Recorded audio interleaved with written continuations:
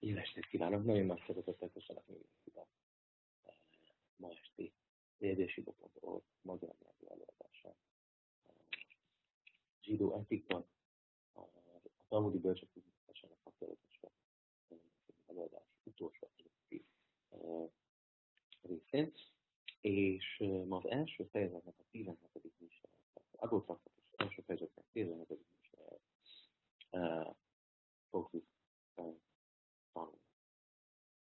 Egy kis bevezető, hogy ki is beszél a misnáknak. Rabban Gamliel fia, Simon, vagy Simon ben Gamliel, hogy pontosan legyünk. Kik voltak? Rabban Gamlielnek a neve bízom, hogy ismerősek hatnak mások számára is. Rabban Gamliel volt először is Rabban Gamlielből több volt. De akiről a misnán szól, Rabban Gamliel Hazakén, az idős Rabban Gamliel. Ez a Rabban Gamliel a templom pusztulásának egyik szemtanúja volt, az egyik vezető rabbi volt a korban, az egyik azoknak, akiknek a javnei Sanhedrint, ami Jeruzsálemből a pusztuláskor települt át, sikerült életben tartania. Hillelnek, az ismert Hillelnek volt az unokája, és ő volt az Af-Bétin, ő volt a Bétinnek a feje. Rabban Gamliel volt a Bétinnek a feje. Kicsit ugyan nem a zsidó hagyományokból, de akár a keresztény hagyományokból is ismerős lehet a neve.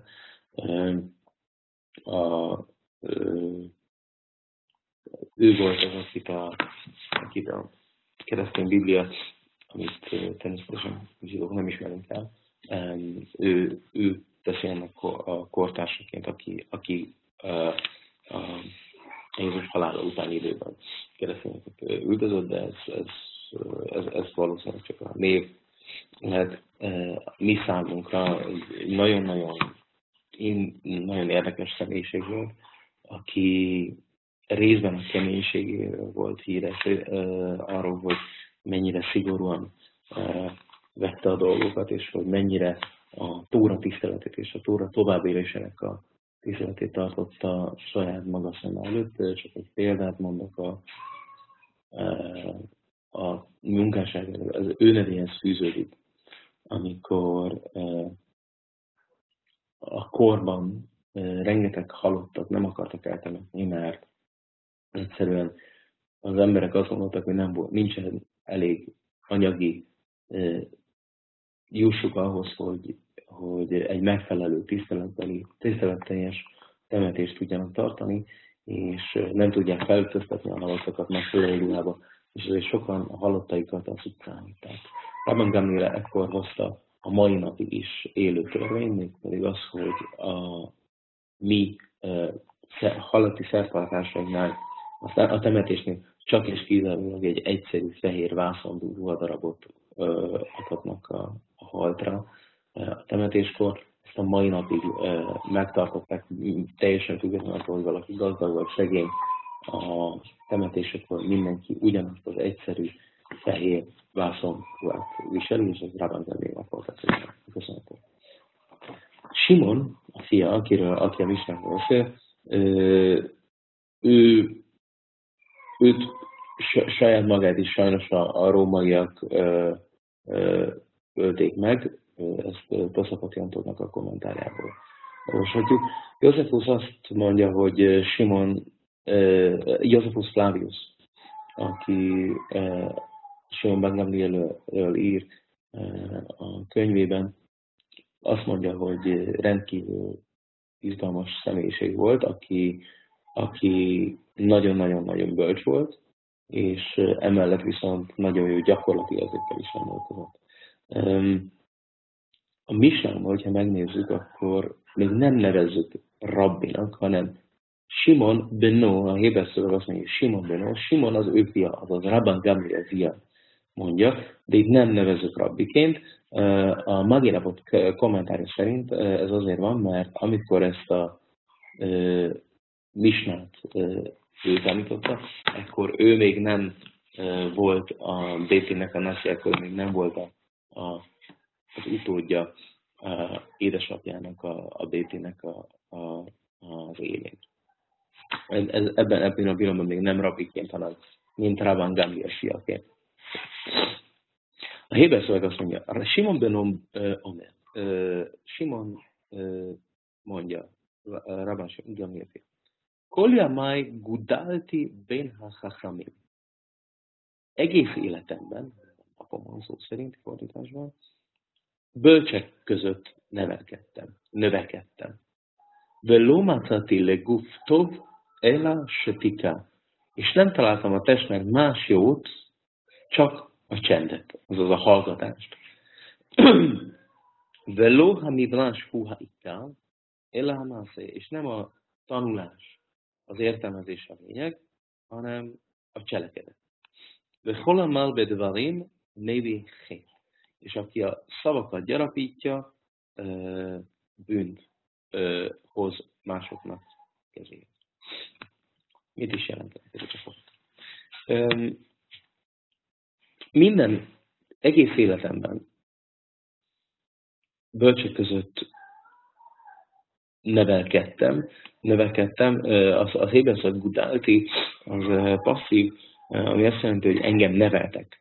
Egész életemben bölcsek között nevelkedtem, ez a helyes magyar fordítás, és nem találtam semmi jobbat a csendnél. Simon azt mondja, az életemnek az élettapasztalatok a bölcsek között azt tanította nekem meg, hogy az egyetlen egy módja, hogy valaki valamennyire intelligensnek tűnjön, az, hogy befogja a száját, hogy hallgasson. Ez egyébként egy tényleg nagyon gyakorlati útmutató, bár múltkor, mikor beszéltünk az 5. fejezetnek a misnájáról, a gólemről, és a bölcsesség elérhetőségéről 7 lépésben, az egyik nagyon fontos dolog volt az, hogy az ember megtanuljon hallgatni. De nem csak csendben maradni egyszerűen, hanem képes legyen az fülét nyitva tartani, és másokat meghallgatni. Meghallgatni azt, amit a többiek mondanak számára. Hogyha valaki túlzottan, elhamarkodottan beszél, és értelmetlen dolgokat mond, akkor egyértelművé válik, hogy milyen szellemi képességekkel rendelkezik. Még hogyha valaki képes hallgatni és bölcsen csendben maradni, akkor legalább az intelligenciának a látszatát sikerül megőriznie.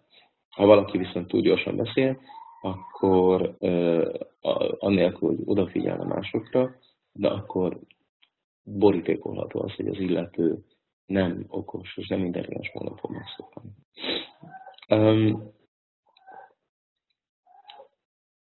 A Fatemetnek a kommentárja, amit itt a szélén tudunk olvasni, a második részen, az emberi létezés test és lélek állandó vitájából áll, hogy melyik irányítsa.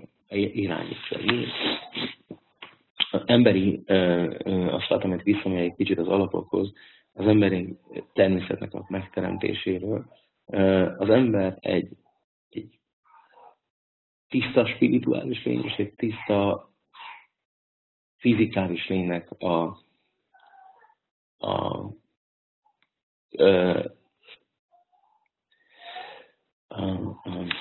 tiszta fizikális lénynek az mixje. Ez a két lény, ami bennünk él, a jétszeráll és a jétszeráll, a tisztán spirituális lény és a tisztán materiális lény, ez állandó harcban áll egymással, és ugye arról szól a vita, hogy ki irányítsa. Az embernek nagyon-nagyon fontos, megtalálja, hogy megtalálja azt, hogy hogyan tudja a fizikális lényt elcsendesíteni. Megtanítsa azt, hogy a testének a kívánságait elnyomni, és azzal szemben a bölcsességet, illetve a spiritualitást előtérbe helyezni. És ezért mondja itt Rabban Gamliel, hogy nem találtam a testnek más jót. Az egy nagyon érdekes önmagában nem nagyon értelmezhető kijelentés, amit Rabban Simon ben Gabriel mond, miért testnek jó. Szfátemet azt mondja, hogy a test csendjéről van szó, a test kívánságainak, a test ösztöneinek az elhallgattatásról van szó, és ez az egyetlen egy jó, ami az emberrel történhet. Hogyha ezen az úton halad az ember tovább, az egyetlen egy módja annak, hogy valaki a spiritualitás fele menjen tovább. Márál, Rabbi Löw Prágából, azt mondja, hogy annak ellenére, hogy az embernek kötelessége saját és családja fizikai szükségleteit kielégítenie, ezek a dolgok ne legyenek a beszélgetés főtárgya. Ne ezekkel foglalkozzanak. Van dolgok, amiket az embernek tennie kell, de ne beszéljen róluk hosszasan, hanem a lélek dolgairól. Az embernek ezekről a dolgokról ne fecséreljen több szót, mint kell az embernek. Tudnia kell, hogy hol van a fókusz, az igaz, mi a fontos, ami nap mint nap történik velünk, az egyszerű megélhetés, illetve ennek a témakörében, illetve ennél sokkal mélyebb spirituális dolgokkal kapcsolatban. Márál azt mondja, hogy amikor Rabban Simon ben Gabriel ezt a misnát tanította, ő arra gondolt, hogy az ember ne szavaiban, illetve beszédében ne a szükségleteivel foglalkozzon, arról a megfelelő és minimális szót kell csak fecsérelni. Az anyagi dolgokkal kapcsolatban az igazság az, amit a magyar mondás így tart, hogy hallgatni arra. Amikor Bér Avotnak a kommentárja, amikor a bölcsek és tanult emberek közt van az ember, akkor bizony ajánlott csendben lenni, és magába szívni, amennyit csak bír, mert ez egy lehetőség, amit nem ajánlatos a saját szavi elhallgatásával kiadni az embernek. Én azt gondolom, hogy ez az egyik legalapvetőbb, de annak ellenére nehezen beépítető tanítás. De nagyon-nagyon fontos, hogy az ember okos emberek és bölcsebb emberek társaságában van, akkor bizony azzal tud csak valamit elérni, hogyha képes odafigyelni az ő szavaikra. Ráv Obadja Bárten úrra, én megmondom őszintén, hogy nem tudom rá, miért pont ezt a kommentárt hozza ide, hogy az emberek nem szabad válaszolni az őt ért inzultusra. Ez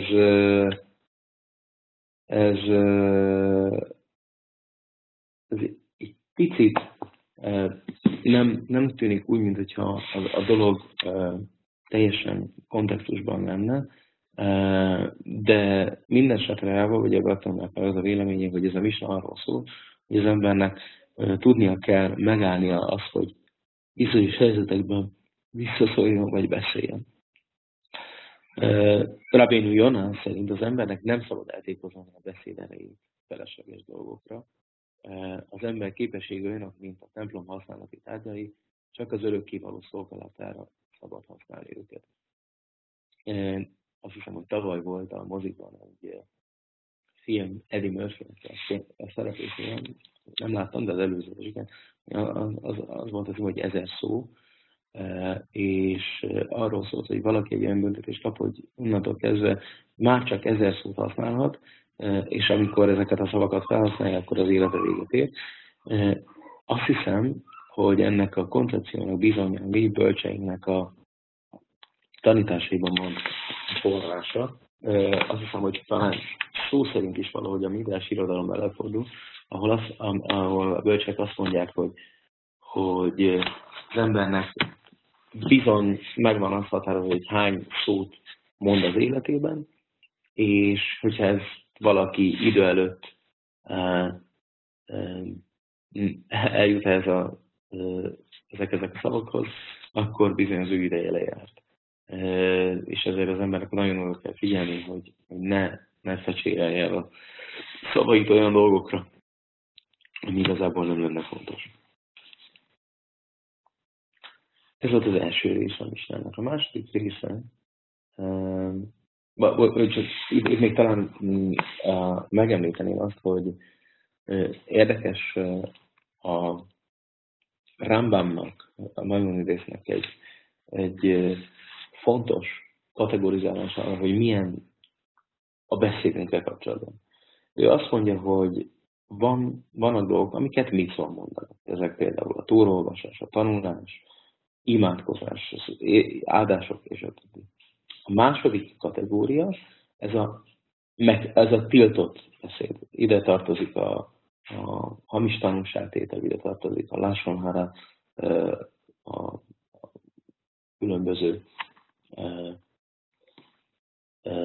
hamis, illetve egyszerű pletykálkodás, ide tartozik az átkozás, bármi, amit tilos mondani az embernek, az ebben a kategóriába esik. És a harmadik kategória, ez ahogy ő nevezi, ez egy ízetlen dolog, ez az olyan dolog, ami sem micva, se nem tiltott róla beszélni, de nem hoz az embernek semmiféle pozitív dolgot. Illetve egy kicsit el is veszi az embert az etikus, az erkölcsös élettől. A negyedik pedig, ez az olyan típusú beszéd, ami az ember ugyan nem micva, de mégis valami jó dolog. Ide tartozik az, hogy valaki jót mond a barátjáról, valaki, illetve elítéli a negatív tulajdonságokat. És az ötödik, ez pedig a megengedett beszédtípus, és ebbe a Rambam szerint, ami ide vonatkozik, ez a különböző üzleti, illetve megélhetéssel kapcsolatos beszélgetések. Ez az 5 beszédtípus, tehát még egyszer gyorsan. Az első micva, a második a tiltott, a harmadik a ízetlen, a negyedik az érdemes, és az 5. pedig a megengedett típusú beszélgetések. És ezek a dolgok, amiket az embernek minél inkább oda kell arra figyelni, hogy tudja, hogy mikor, milyen kategóriában beszél, mi az, amit mond, vagy aminek mond, lehetőség szerint az első kategóriába tartozom bele a micva beszélgetésekben, lehetőség szerint pedig, és semmiképpen sem a második, ideális esetben ne is a harmadik, és ne is a második és a harmadik kategóriában. Ez azt gondolom, hogy azért érdemes tudnunk, hogy a bölcsünk hogy álltak hozzá a beszédhez. Még egy érdekes megjegyzés, amit Rabbeinu Jona szintén hoz, és ő idézi a Résh Lakisnak, az egyik talmudi bölcsnek a mondását, hogyha én Szináj hegyén álltam volna, akkor az örökkévalótól 2 szájat kértem volna, az egyik a Tóra tanulása és az imára, a másik pedig a hétköznapi profán dolgokra. A Tiferes Iszrael, a Rabbi Israel Lipsitznek ez a kommentár nem szerepel a Bibliában. Ő azt mondja, hogy a misnánk a tanítványokról szól. A tanítványok számára az egyetlen egy megfelelő módozott csend. Ez nem azt jelenti, hogy nem kérdezhetnek, sőt, mindenkivel kérdezniük kell a tanítványokról. De előtte, még mielőtt kérdeznének előtte, hagyniuk kell, hogy az elhangzó dolgok leülepedjenek, és ne egyből válaszoljanak. A Tiferes Iszrael még hozzáteszi azt is, hogyha valaki tudást és bölcsességet akar elérni, akkor a csendből nem igazán jöhet jó dolog. És ha kicsit, bocsánat, nem feltétlenül volt tiszta, ahogyan a Tiferes Iszrael értelmezi ezt a misnát,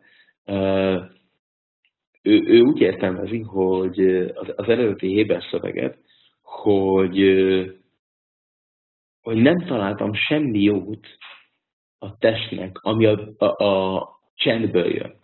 És itt még egyszer a tanítványoknak a csendjéről beszél, akik nem hajlandóak kérdezni, akik nem hajlandóak magukat megalázkodni ahhoz, hogy újabb információs, illetve hogy tisztázzanak bizonyos dolgokat. Erre vonatkozik ez a tanítás, Rabban Simon ben Gamlielnek a tanítása. És ennek értelmében, hogyha bárki végig csendben van, és soha nem hajlandó kérdéseket feltenni, abból bizony jó a tudásnak és a bölcsességgel kapcsolatban nem nagyon számozhat. Ez volt az első rész, az a kommentár. És innentől kezdve pedig nagyon-nagyon jó néven veszem, hogyha bárki hozzászól, illetve bárki kérdéseket tesz fel, és Havrutában is tudjuk tanulni dolgokat. A második része a misnának az, hogy nem az értelmezés, nem a midrás, szó szerint, amit a misnának van, még egyszer a héber szöveg, loha midrás huha ikár, nem a midrás ebben az értelemben a magyarázat, illetve a tanulás, ella hamma asse, hanem a cselekedet. Azt gondolom, hogy ez egy olyan gyakorlati útmutató, ami szinte minden kultúrában előfordul, hogy az ember cselekedjék, és ne feltétlenül beszéljen. Minél többet beszél az ember, annál kevesebb az, amit igazából el tud érni. Az angol fordítás, amit én használok, ő a midrásti tanulásra alkalmazott. Tehát nem a tanulásra lényeg van, hanem az, hogy valaki cselekedjen. Ennek ellenére viszont azt tudjuk, hogy a zsidó vallásban a tanulásnak a szerepe az igencsak nagy.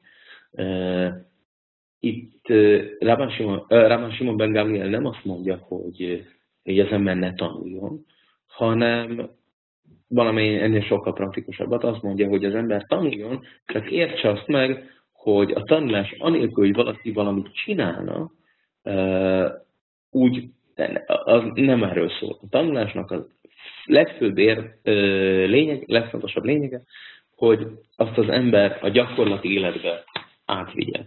Én csak személyesen én gondolom, hogy ezt már említettem, vagy többen tudják, hogy nem vallásos közegben nőttem fel, és az egyik motiváló erő nálam, amikor elindultam természetesen rengeteget tanultam nagyon-nagyon jó emberektől, és nagyon sok helyen, de az utolsó, mondjuk úgy, hogy csepp, vagy a motivátor az volt, hogy most már tanultál. Itt ez a rengeteg információ, amit tudsz. Most miért nem cselekszel azt, amiről tanultál? És én azt gondolom, hogy ez nagyon-nagyon fontos és alapvető mondani való a Rabban Simon ben Gamlielnek, hogy tanulsz, de a tanulás nem csak egy akadémiai, intellektuális kívásnak kell, hogy legyen, hanem bizony az embernek mindezeket a tanításokat a gyakorlati, mindennap életbe be kell hozni, és ez a lényeg a dolgoknak. Zsolt, bocsánat itt is. Csak annyi a kérdésem, hogy nem úgy van, hogy mindenhez azért kell az a tudás is? Tehát, ahogy te is elmondtad, azért az első lépcső, hogy az ember tudja, hogy mit és hogyan cselekedjen, mert hogy különben azért önmagában a cselekedet nagyon szép, csak nekem mindig az a zavaró, hogy azért nem mindegy, hogy mit meg hogyan teszünk. Abszolút igazad van, viszont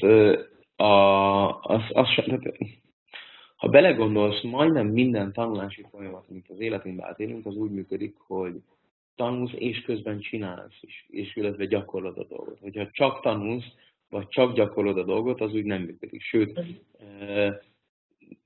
én azt gondolom, hogy akkor sem működik, hogyha az ember csak tanulja a dolgot. Itt egyébként természetesen az első lépcsők az mindenképpen valamiféle tudással kell, hogy induljanak.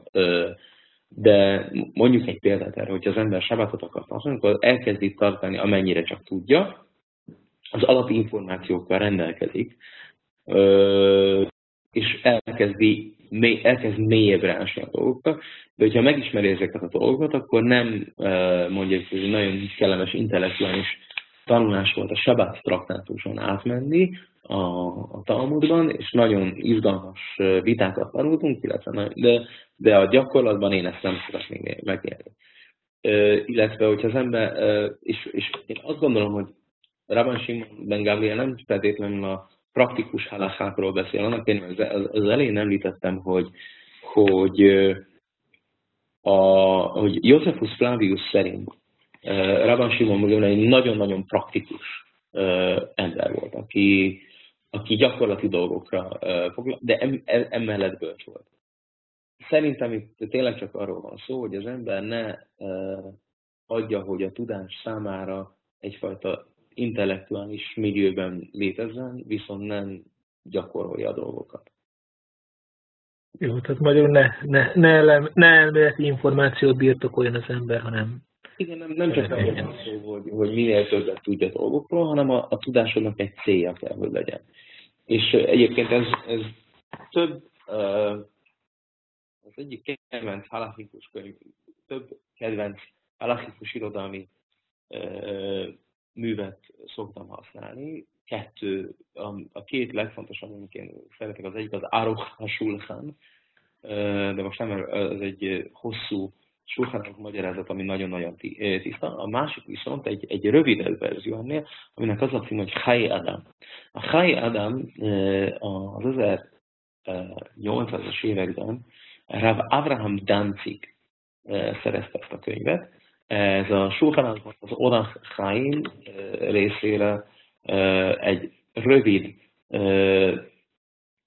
összefoglaló, egy kicsi Shulchanoknál egy kicsit bővebb, de hozzá hasonló stílusú könyv, amit nagyon-nagyon sokan szeretnek használni a mai napig is.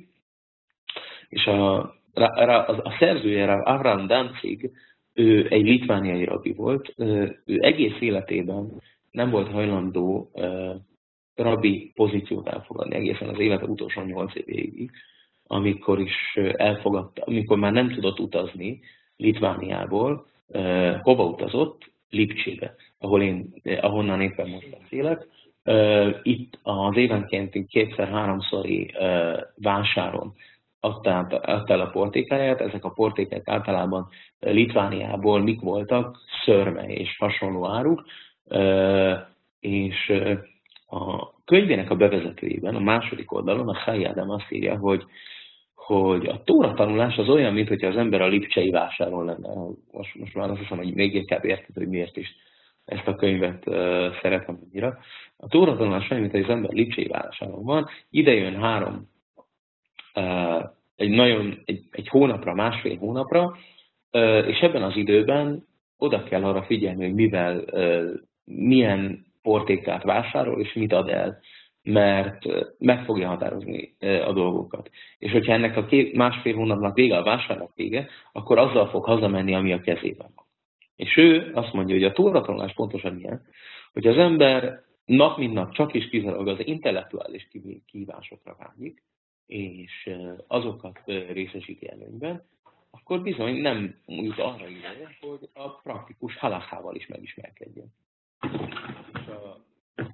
A konklúzió, amit ír, hogy az embernek, és az a kicsit meghökkentő számunkra a mai ember felfogásában, a Chai Adam azt mondja, hogy ha valakinek csak 4 órája van egy napban, hogy Tórát tanuljon, akkor ő bizony ne tanuljon Talmudot, hanem tanuljon halakhát. Praktikus halakhát. Hogyha csak 4 órád van. Én nem tudom, hogy neked az is hány órát szokott lenni Tóra tanulásra. Azt hiszem, hogy a világ kicsit megváltozott a Rav Avraham Danzig óta. Én ritkánnak találom azt, akinek 4 óra vagy annál több van Tóra tanulásra, de nem rossz. Most én viszonylag jól állok ezzel, ezen ritka esetek egyike, de most sincs, vagy nem nagyon szorítok ki a 4 órát, de ez valószínűleg az én hiányosságom.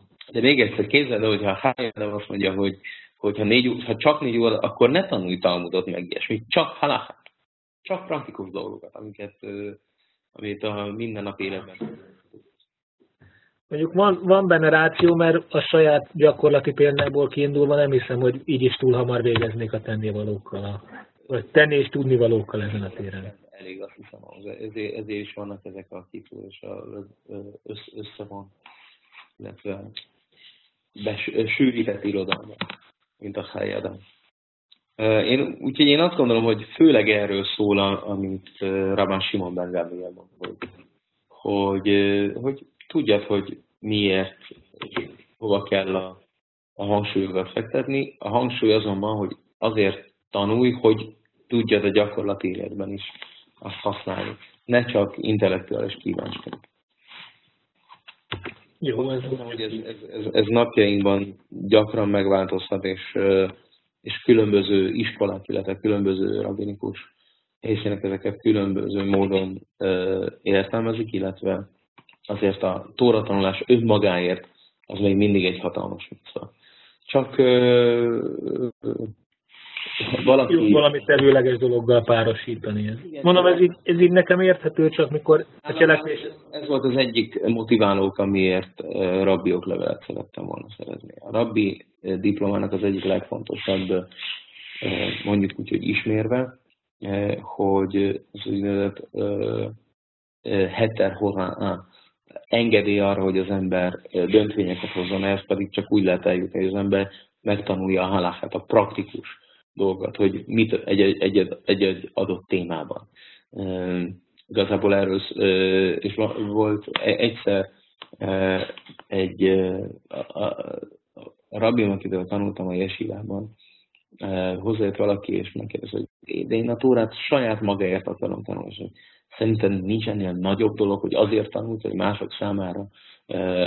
Ez az igazán a Tóráért, önmagáért való tanulás, hogy azért tanult, hogy másoknak iránymutatást tud mondani, illetve meg tud mondani, hogy mi az, amit csinálnia kell. Ennél nagyobb lisma nem is biztos, hogy létezik. Ezt az én rabbi mondta, és ezt azt gondolom, a mai napig nagyon megbecsülöm ezeket a szavakat. Jó, hát igen. És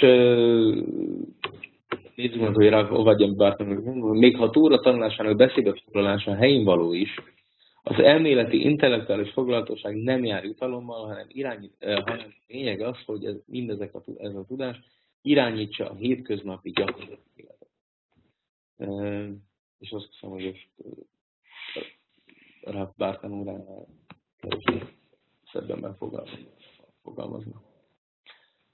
Rási azt mondja, hogy aki a mitzvákat teljesíti, több annál, mint aki a Tórát tanul, és nem ülteti át a gyakorlatban. Tehát itt Rási szerint egyfajta értékítéletről van szó, hogy kinek a szerepe fontosabb.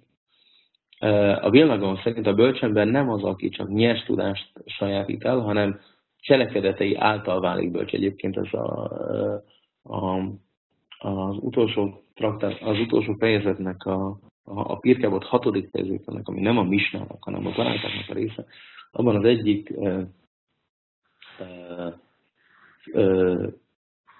metódus, hogy az ember, van egy misna, vagy egy misna-szerű baráta, ami azt mondja, hogy 48 módon lehet az embernek Tóra tudást elsajátítani. És az egyik, amit a misna mond, az, hogy simus, talmidei chacham, hogy az ember szolgálja a talmidei chachamot. Ez nem azt jelenti, hogy valakinek a bőröngyét kell cipelni, hanem az, hogy az ember megfigyelje, hogy az illető hogyan éli az etikai tanításokat a mindennapi életében. Az ember, tehát megnézni, azt megtapasztalni első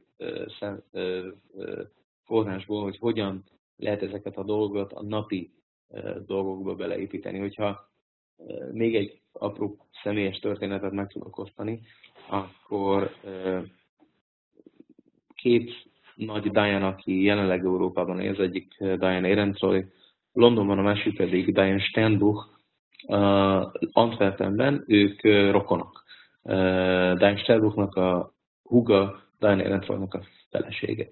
És mind a ketten már nem a 20-as éveikben járnak, és Berlinben a jesivában volt egy tóravatás, amikor mind a két nagy rabbi ott volt, és engem megkértek arra, hogy Diane Ehrentreu aznap kicsit segítsek neki, sírt kell adni a hölgyeknek külön, a jesiva bófereknek, tényleg rendkívül fiatalosan és energetikusan ment jobbról balra, de hát enni nem volt ideje a közös ebédre, úgyhogy az én feladatom volt az, hogy mikor a tórahatásnak, az utolsó betűnek az írása, ez egy lakáson történt, hogy addig a vendégszobában én segítsem és szolgáljam ki őt, hogy ehessen. És amikor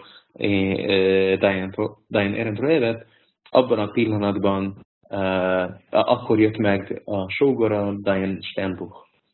És bejött a szobába, és miközben Diane Erentről jövett, ők elkezdtek egymással beszélgetni. Én csak a sarokban ültem, és az a fél óra, amit ezt a két rabbi között láttam, hogy lezajlott, ahogyan beszélgettek arról, hogy miről tartott előadást, hogy hogyan megy a hétköznapi élet, hogy a Tóra és a hétköznapi dolgoknak a szavai egymásba fonódva, egymásnak a szerves részei voltak. Ez egy olyan élmény volt, amit nem tudom, hogy valahogy is át tudok-e valakinek adni, de én nagyon-nagyon becsülöm azt, vagy nagyon örülök, hogy ezt első kézből megtapasztalhattam, hogy milyen, mikor két nagy tudású és bölcs ember egymással, Tóra szempontja, Tóra tanult ember egymással beszélget maguk ketten között, ez egy fantasztikus élmény volt, és ezt kívánom másnak is. És Rabbeinu Jonna még ezt hozzáteszi itt a világon magyarázatban, hogy prédikálni másoknak anélkül, hogy gyakorolnád, azt helytelen. A mások iránti elvárásoknak összhangban kell lenni a cselekedetekkel. Az embernek nem szabad vizet prédikálnia és bort inni. Ez egy nagyon-nagyon fontos dolog, és azt gondolom, hogy ez főleg napjainkban, amikor látjuk, hogy vallási vezetők bizony milyen hibákba tudnak beleesni, ez egy nagyon-nagyon fontos útmutatónak kell lennie számunkra. Midrash Noel, akiről már említettem, hogy ő a Tzfati kabalistáknak a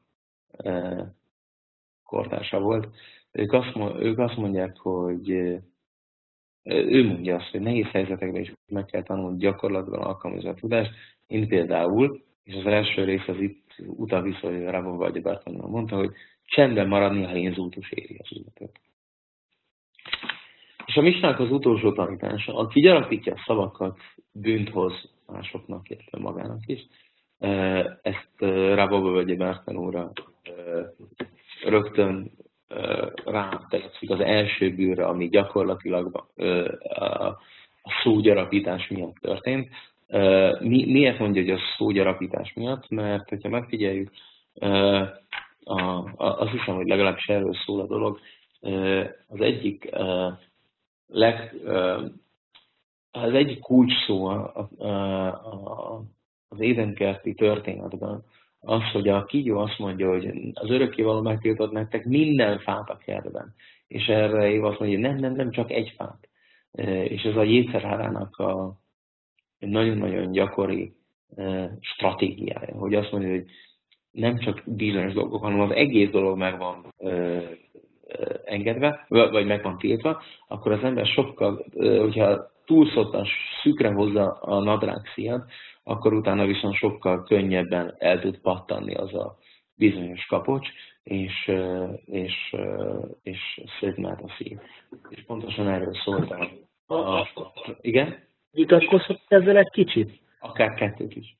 Hogy arra gondoltam, hogy nem inkább arra vonatkozik, hogy mikor erre Éva reagál, akkor azt mondja, hogy ne együnk és ne is érintsünk azt, és az érintsünkkal viszi végül is bűnbe a kígyó ennek kapcsán, tehát ott van, ahol igazából hozzátesz inkább. Ez a kettő szerintem összefut. Bocsánat, lehet, hogy a tiéddel kellett volna előbb. Ja, bocsánat. De egyébként teljesen igazad, nem? Bocsánat, tökéletes. A lényeg az, hogy és egyébként, hogyha megnézed Rabbeinu Jonát, és ő ebben a mederben megy tovább, hogy ez a halachikus döntvényt hozóknak szól ez az egész, hogy aki aki a szavakat gyarapítja, az bűnhőn, annak ellenére kötelességű védőgátat állítani a Tórának, de fontos, hogy ezek egyértelműen tegyék a tömegek számára, hogy mi az alapvető törvény és mi az óvintézkedés. Kicsit tudatlanul mentem ebbe az irányba tovább, de látom, hogy Rabbeinu Jona ugyanúgy, azt hiszem, hogy ő belefonja ezt a gondolatot abba, amit Rabbi vagy Bartman úr mond. És egy másik értelmezés az, hogy nem szabad túlzottan hosszasan beszélni halakhikus dolgokról, megfelelő felkészülés nélkül.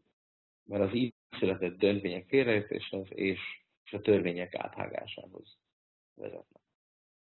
Ha az ember csak beszél anélkül, hogy megfelelő információkkal rendelkezne, akkor még hogyha jó irányba is mennek a dolgok, valamiféle hiba szinte biztos, hogy bele fog futni a képzeletbe. Megint lenne egy kérdésem. Légy a védőgátos témakörnél, tehát hogy persze rögtön másfél, hogy ugye gyakorlatilag nagyon sok olyan rabbinikus tiltásunk van, legalábbis azt gondolom, amelyek nem közvetlenül tórai szabályra vonatkoznak, hanem abból eredeztetők. Nekem most ilyen egyszerűek jutnak eszembe, mint a mükce, vagy bármi olyan, ami... A mükce tórai szabályról szól. De azt nem abból vezetem le, hogy ne végezzem ezeket a munkákat, és akkor nem is érinthetem az ezzel kapcsolatos tárgyakat? Az direktben tiltva is van? Még egyszer, ez nem egy tórai tiltás, ez egyértelműen ez egy rabbinikus tiltás, de ez nem egy rabbinikus tiltásra való rabbinikus tiltás. Egyébként a mükcéknek ez egy csak ebben a pillanatban jegyezném meg, hogy mükcét megérinteni nem tilos. Mükcét mozgatni tilos. Ez egy hatalmas különbség. Már látom, már pluszban tanultam valamit azon kívül, amit eddig tanultunk. Jó, tehát ez egy nagyon-nagyon fontos dolog.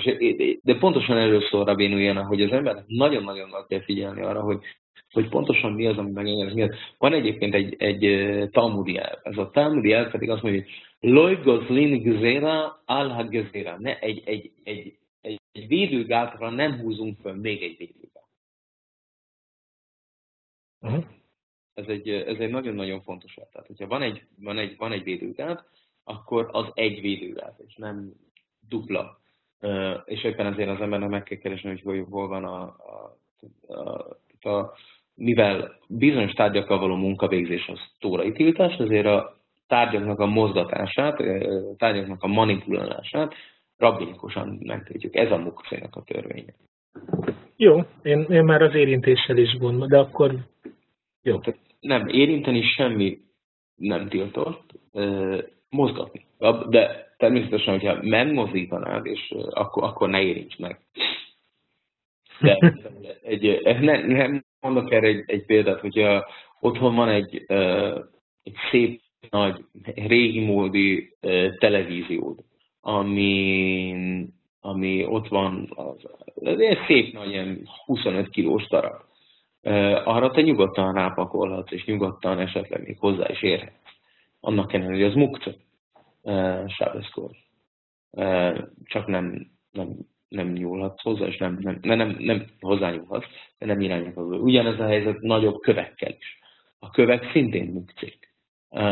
Viszont ráülhetsz, rápakolhatsz. Ugyanez a helyzet egy nagy zongorával, és a többi. Tehát a mukcékhez való hozzáérés önmagában nem tiltott. Akkor lenne egy teljesen gyakorlati kérdésem ennek kapcsán, aztán abba hagyom ezt a viccet, akkor csak annyira megörültem, hogy ez így körül, hogy ha például a kabátom zsebében, és ez megint csak gyakorlati példa, maradt pénz.